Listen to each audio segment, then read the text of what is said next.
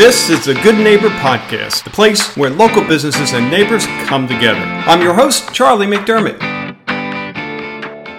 Welcome to episode number 536 of the Good Neighbor Podcast. And today it's the Everglades Foundation. We're with Eric Eichenberg. Eric, how you doing?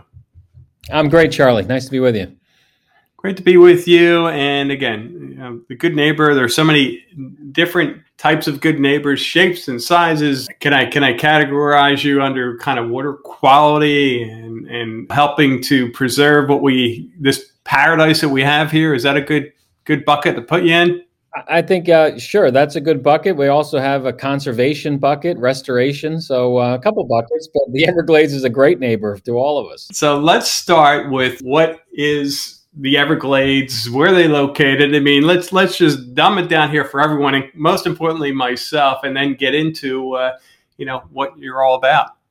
Well, again, it's great to be with you here. The size, if folks are trying to get their head around what is the Everglades or what size geographically could we compare it to? How about the state of New Jersey? Basically, the size of New Jersey there. I know there's some listeners, I'm sure, who are from the Northeast.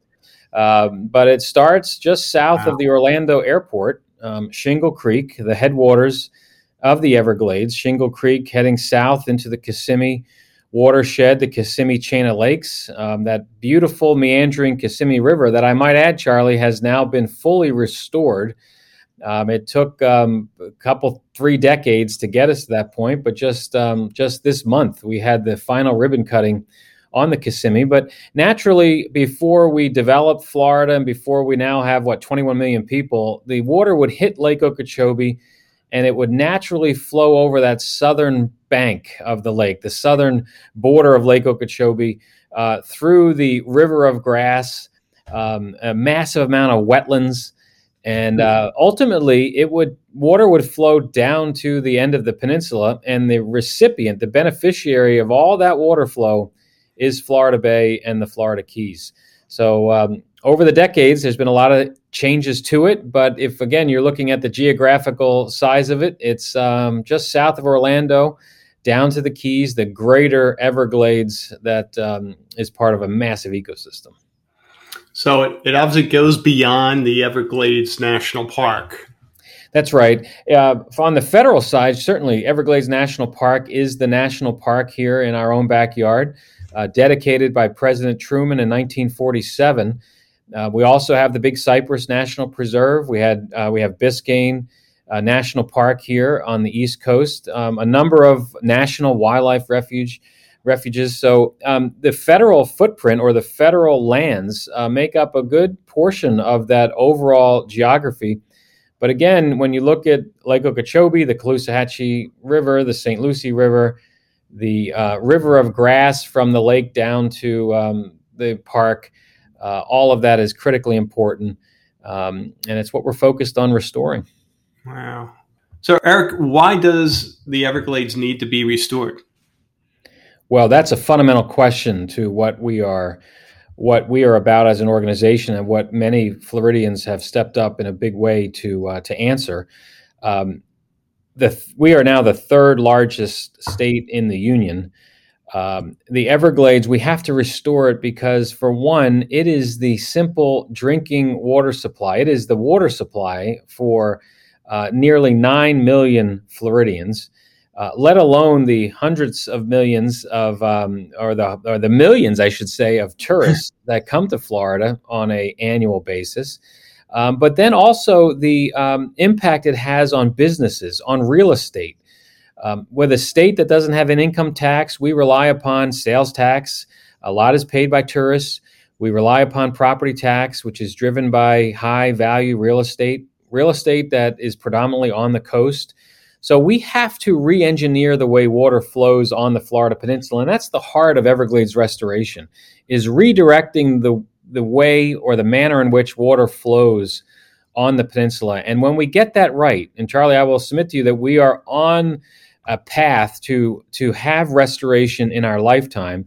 It's for the future economic viability of this state. It's for the future of our businesses. It's the future for real estate. And bottom line, it's the future for our environment.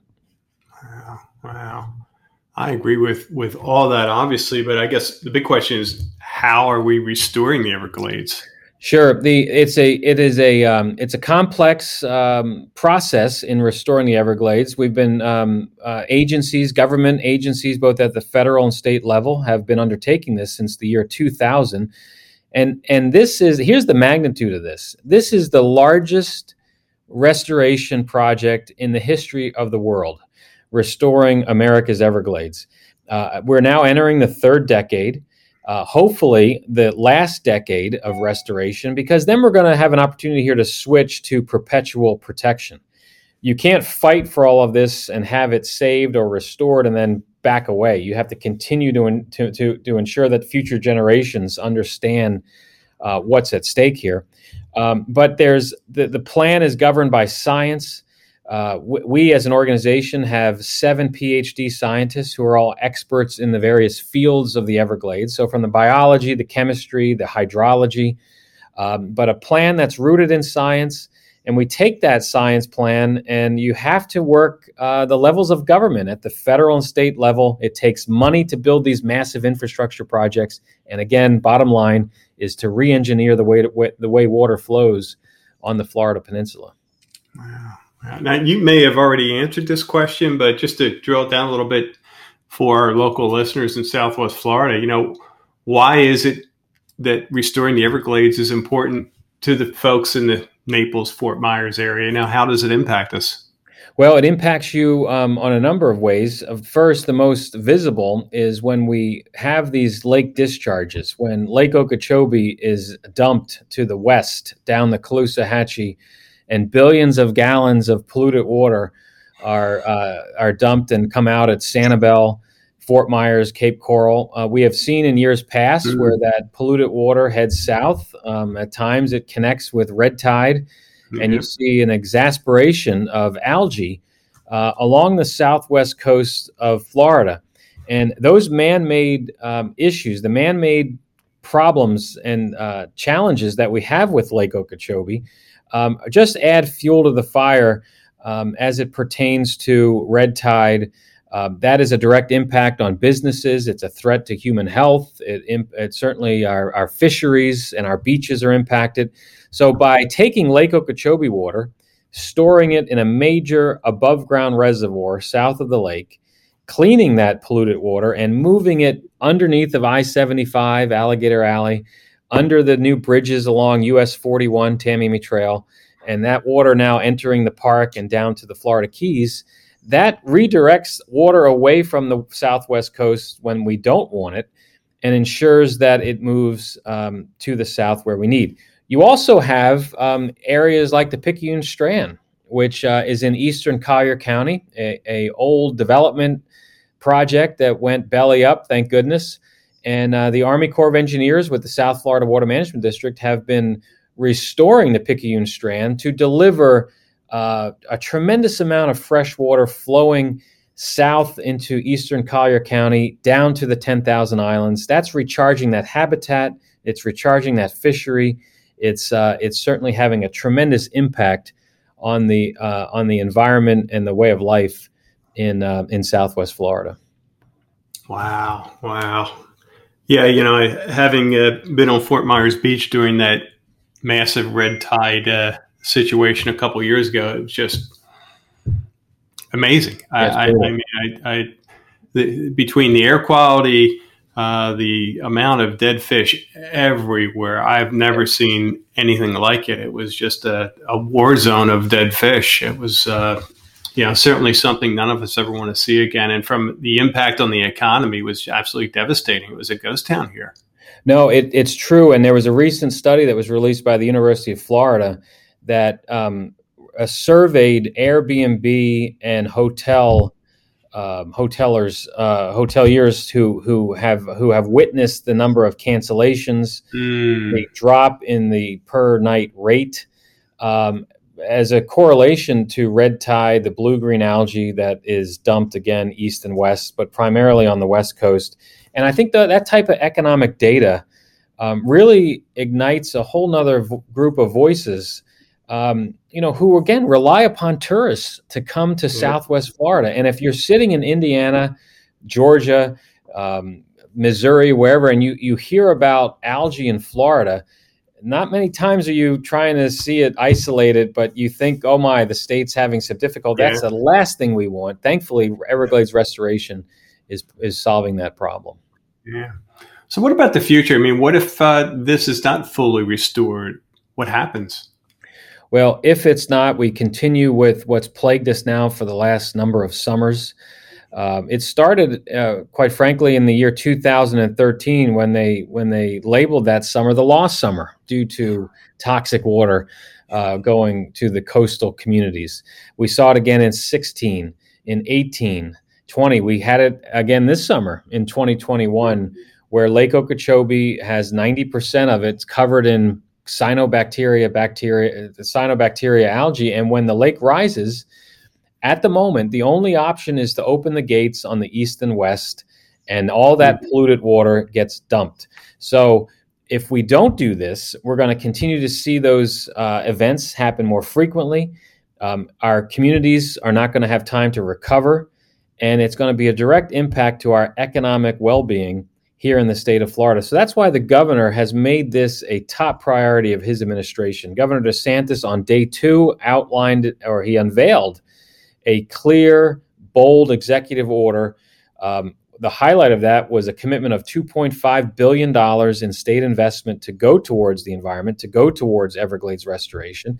And he and the Florida legislature have kept that commitment. So we're making great progress at the state level. Washington is coming along. We're hopeful that we'll see some significant funding out of D.C. here in the coming months. And by doing that, you can have these projects accelerated, these above ground reservoirs. Those that have time, head along the Caloosahatchee, and you'll see a massive reservoir being built as you head towards Lake Okeechobee. We were just last week with Senator Rubio in Martin County observing the C-44 reservoir on the East Coast that's now completed. And then again, the Army Corps in the state of Florida committed to building a massive reservoir to the south. All of this infrastructure is going to re-engineer the way water flows. That's the ticket. We just need to keep focused and plow forward. Well, that's great to hear that so much progress has been made and continues to be made. So Eric, how about, how is the Everglades Foundation science team contributing to the solutions? Well, before joining you here today, our science team has been doing a number of modeling. This is quite technical on the hydrological side, but the Army Corps of Engineers is going through a process as we speak together today of reshaping the way Lake Okeechobee will be managed over the next 10 years. And this takes into account a lake that's going to distribute water more equitably before all this infrastructure that I just pointed out is finished. So the Caloosahatchee on the west coast, Southwest Florida, should not receive the brunt of all of this polluted water. The Caloosahatchee needs a certain amount of lake water during the course of the year to keep that estuary brackish, to keep the balance between salt water and fresh water. The east coast of Florida doesn't want a certain amount of this water during the period of the year. Yet the Everglades is desperate for this fresh water from Lake Okeechobee. Wow. And just this April, we had fires burning in the Everglades because there's not enough water. It was dry as a bone, not enough water flowing south. So our scientists, our hydrologists are running models, working with the West Coast, the East Coast, with the folks down in the Florida Keys. Let's have an equitable distribution. This is what the governor is asking for. And let's distribute the water properly during a 365-day time period, not half a year or when it's raining, when you see all this massive discharge going east and west. So stay tuned on that, Charlie. That decision will be coming out in the middle of October, but we see great progress. Our team has been at the tip of the spear on this effort, and we're very proud of our scientists. Wow. That is terrific news. So how about reaching the next generations? What are you doing to ensure that you protect this important ecosystem? Critical question. We started 6 years ago when we unveiled a Everglades literacy program, K through 12. It started at Lake Park Elementary in Naples, Florida, in Collier County. Christopher Marker, the principal there at Lake Park, When he heard about it, he said, we want to be the guinea pig, we want to be the test pilot. And he and his team there, his administrators, his teachers, started on the road with us for a curriculum. We're now in 24 school districts across Florida and growing. And What this is a curriculum that was designed by teachers for teachers, and it is free to any teacher in this state. It's aligned to all of the standards in Florida. And the whole point, Charlie, is when a child graduates from a public, private, charter, parochial, whatever type of school that they attend, that student is Everglades literate. They understand why the Everglades is so important to the state of Florida, why they should be engaged in the policy issues, why they should understand the hydrology and the 77 endangered and threatened species that call the Everglades home. So all of this is leading us to pass this off to the next generation. We're very proud of this program. And any school teacher that's listening to my words here today, if you're interested, evergladesliteracy.org is our website. Feel free to go there, join one of our teacher development training sessions, and let's continue to educate our kids on America's Everglades. Wow. Well, Eric, this has been an eye-opener to say the least. And, I've heard a lot over the years, and most of what I heard, it didn't sound like we were making a whole lot of progress, a lot of great intentions. And I know this has been not only valuable for me, but for our listeners to get the inside scoop on what's been happening and what's yet to come. So congratulations on all of your efforts and your team there. Well, thank you, Charlie. Thank you again for having me. Evergladesfoundation.org is our website. We have all the latest information there for anyone who's interested. But when I get up in the morning, we operate with a sense of immediacy. We have to do this. We need to ensure this generation saves what we have, and we pass this national treasure on to our kids and grandkids. We are very optimistic we're going to do that. Well, Eric, thank you again for everything you're doing there. Thank you, Charlie. Take care. Thank you for listening to the Good Neighbor Podcast. To nominate your favorite local business to be featured on the show, go to goodneighborpodcast.com. That's goodneighborpodcast.com, or call us at 239-224-4105.